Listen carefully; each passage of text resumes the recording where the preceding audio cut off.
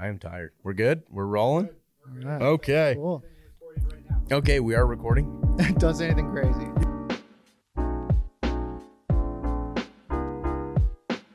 Dude, I am so tired though today. I have not had enough caffeine.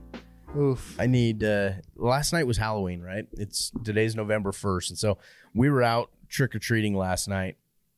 And we got together, just a big group of friends in the neighborhood, and we had a big chili cook-off and whatever. But we had like 40 kids out there. And then we went house to house with my kids. And dude, my son and his buddies were sprinting house to house to house to house. I'm not kidding when they came out with like 15 to 20 pounds of candy. Yeah, dude. Kids are relentless when it comes to Halloween. It was insane. Like, and here I am going, hey, okay, we've been out here for like 2 hours. You guys good to go back and we'll just chill, watch the World Series a little bit? And they're like, no, we have this whole other neighborhood we have to go and hit. Yeah. And so we had to go and do that more. And so it was insane the amount of candy that they got. And then all the boys come back and they run down to the basement and then they go and trade candy. It's not like they weren't all at the same houses anyways. No, it's a whole economy for candy. Well, I need to teach them about taxes. Yeah. And so we're going to be... You got to pay up to the guy that took you to all those houses. Yeah. It's going to be great. So anyways, I have to go do that. At first, I have to check the candy, make sure there's no razor blades in it. Oh, yeah. That's where I always lose my razor blades.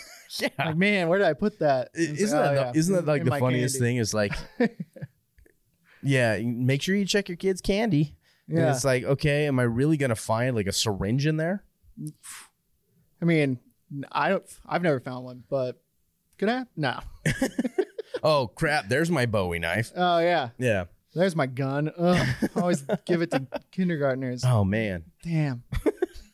Anyways, welcome on into the Big Access podcast. This is Copeland Jenkins. Hey. He is our UI UX designer over here. What's your official title? I'm the lead product designer. Lead product designer. Yeah. There you go. So he's on the product team. You guys have seen Brad Baldwin on this podcast before. Cope works directly with him, and Cope does a killer job of helping our product really be the best user experience that we've got. Yeah. That's So. just what I like to do. I like to try. That's awesome. Yeah. Well, dude, tell me a little bit about your experience, coming up and getting into UI UX. What made you want to do that, and then how'd you get here to PDK?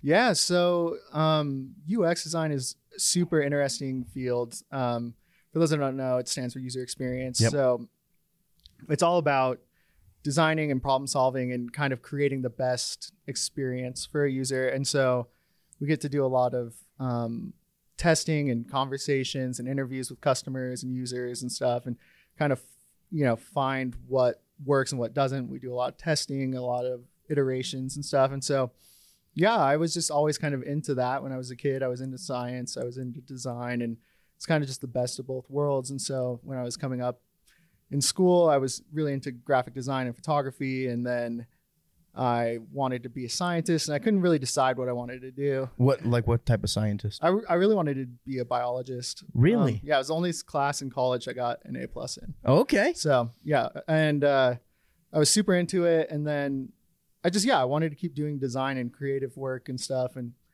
yeah, I found out about UX design just kind of randomly and went to a boot camp, which is a pretty common thing for a lot of people these days. And yeah, it was great. It was super cool. It's the best career I could have chosen for myself. That's awesome, man. Well, I know for a fact, when you came in, we got to sit down and see all your work and go through everything. We're like, yeah, I think this guy could come in and really make a good impact on PDK. And so far you have. Oh, thanks. I've been messing around with a lot of the stuff that you've been doing right now. Mm-hmm. And let's just say that I think our customers are going to love what's coming.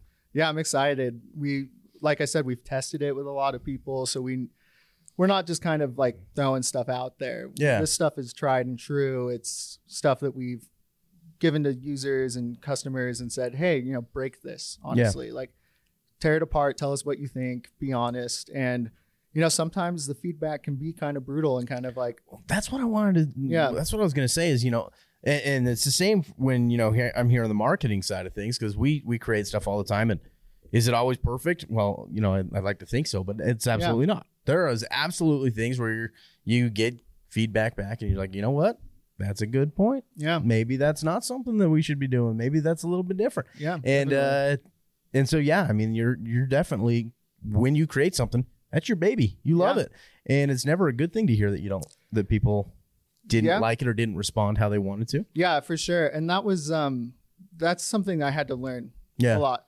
But now I love it. It's what I want. You like that constructive Yeah, criticism. I want to hear why I didn't nail it, because I want to give the best experience to our users. And so if I can take that feedback and say, okay, you didn't like this, you didn't like that, well, let's tweak it, let's play around with it and send it back out. And it's awesome, because then we know we're failing fast, we're building stuff without code, we're just like basically they're just graphic designs that they can interact with, prototypes and stuff, and we're able to fail quickly, iterate quickly, and go through what would normally be 6 weeks of development we can do in 2 weeks. Yeah. And then it's ready to be developed the right time, the right way the first time.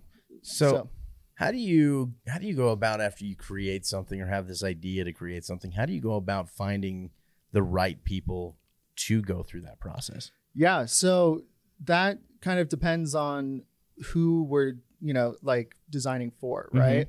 If a feature was requested by, say, end users, people that are going to be using PDK to give badges and credentials all day, then we would track them down. We'd go and talk to our customers and use Salesforce or all sorts of kinds of things like that, and then talk to them. Yeah. Or if it was for dealers wanting to do installs and things like that, then we would, find the dealers, find the right people, because that is crucial. That is key, And we always make sure that we go outside of PDK to talk to users. For right? sure, right? Like, we're all biased in here, right? And we are not the user, We're not.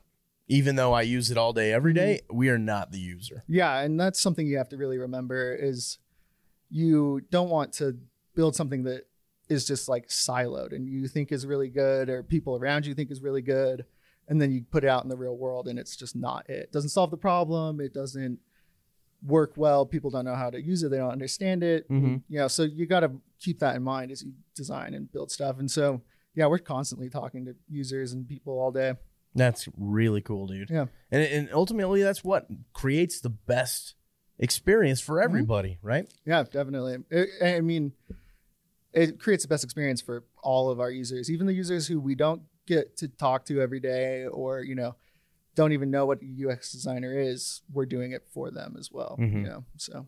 Well, and one of the things that people love about PDK, and specifically about our software PDK.io, is that it is so intuitive. It's so user friendly. It's a system that somebody who has no experience with access control at all can get in and feel like they understand access control within a matter of 10 to 15 minutes. Yeah. It flows really well. It was really, put together pretty well. But we definitely, while people have loved it, we've recognized that there's some things that we need to add, and then new features that are all constantly being put out.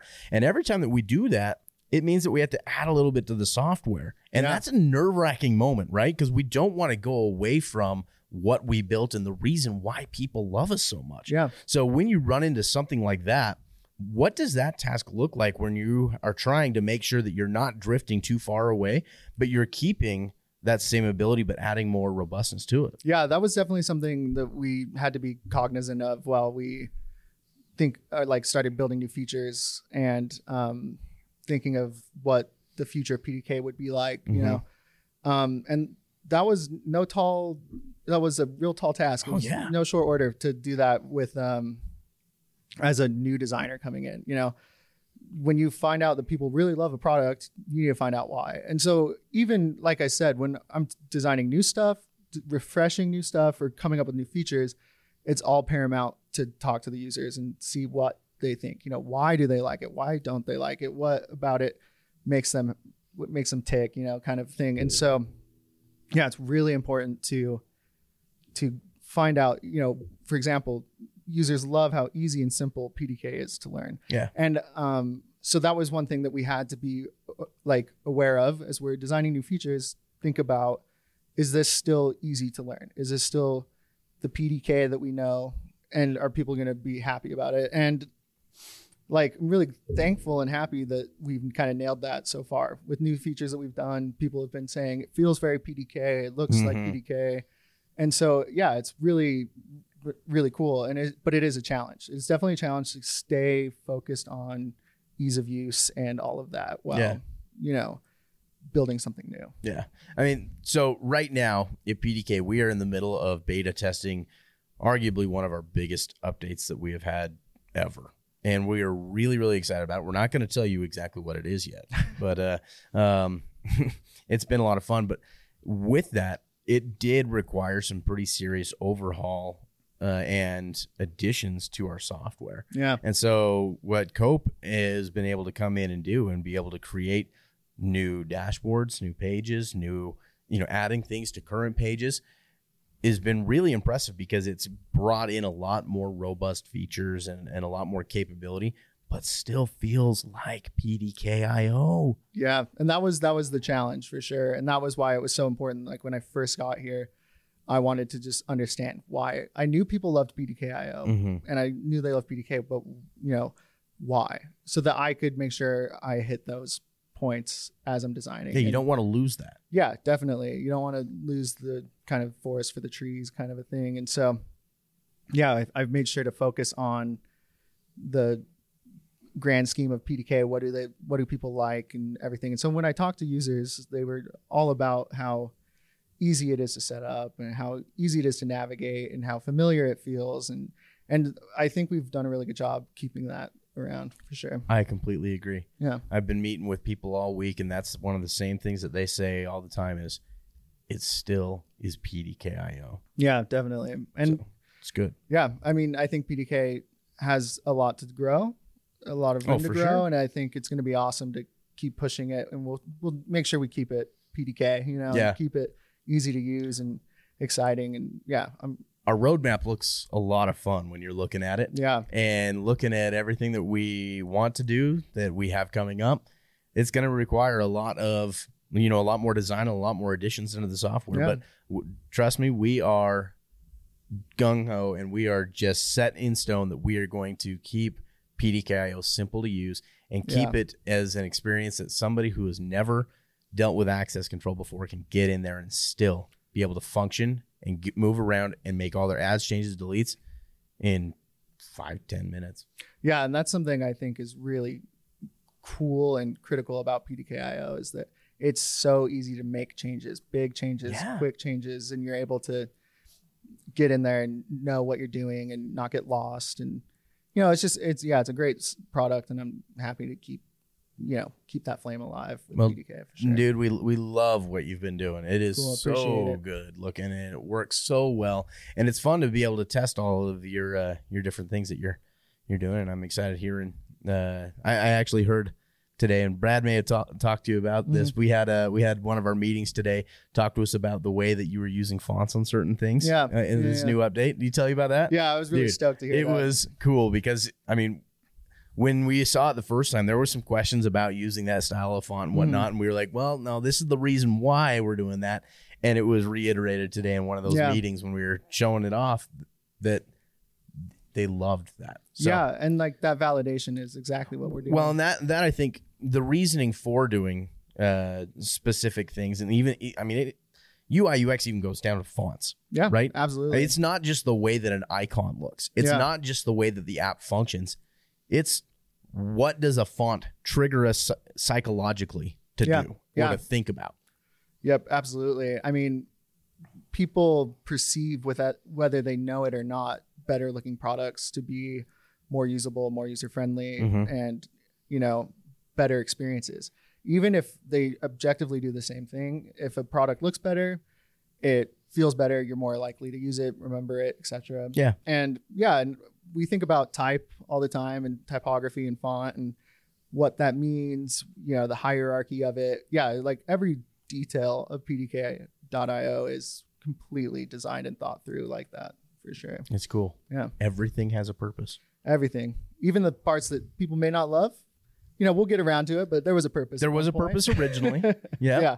And so, we've got some other really cool things on the roadmap coming up. Sure. So definitely be looking for that. We're gonna be showing those off very soon for you, and we are very excited about it. Yeah, it's gonna be awesome. So, okay, so outside of creating amazing experiences in PDK, what else do you like to do personally? Yeah, I mean, I love to play golf. Do you really? Yeah. So we just went to Top Golf. We just got back. We try to go once a month as a marketing team. Right. And we do it just as team building. And we have a glass trophy that we pass around for whoever wins. Mhm. And Jace, our art director, that dude has won 4 times in a row, and it's been ridiculous. But Jordan stole it today. Way to beat Jordan behind the camera. He's excited about it. So it was the most intense, heated Top Golf event that I have seen yet. It came down to Jace won the first game, Jordan won the second game, and then we did a playoff between the two of them. And it was so heated and so close. It was like, dude, it was more interesting than like any sporting event I've watched this year. That's awesome. So it was fun. So you like to That's golf? great. That's cool. Yeah, love to golf. Dude, we should do like a team bonding with your team where we have you and Brad come, because I know Brad's a huge golfer too. Yeah, he is. Yeah. And you guys are expanding your team like crazy too. Yeah. So it'd be fun to go and do a joint Top Golf event. Yeah, I'm getting that glass trophy. Yeah. I need some hardware for my desk, so let's do There it. you go. Yeah, that'd be awesome. Yeah. Cool. Anything else you like to do? Yeah, I mean, I love to hike with my dogs and my girlfriend. There you Take go. our dogs hiking all the time. I love to cook. What's your favorite thing to cook? That's always tricky. I don't know. I've been making a lot of soup because it's cold out. Dude, so I just did a chili last night for the chili cook-off. How'd you do? Oh, dude, I came back with like 1 serving. So I think that it's pretty good. Yeah. Yeah, I made like 16 servings, and everybody was like doing like a quarter of a serving so everybody could try some. Yeah. And people kept going back for mine, so it made me feel good. There you go. So Nothing like chili and Halloween. I It's the know, best, right? It dude. just like goes well together. Oh, I yeah, love that's soup awesome. season.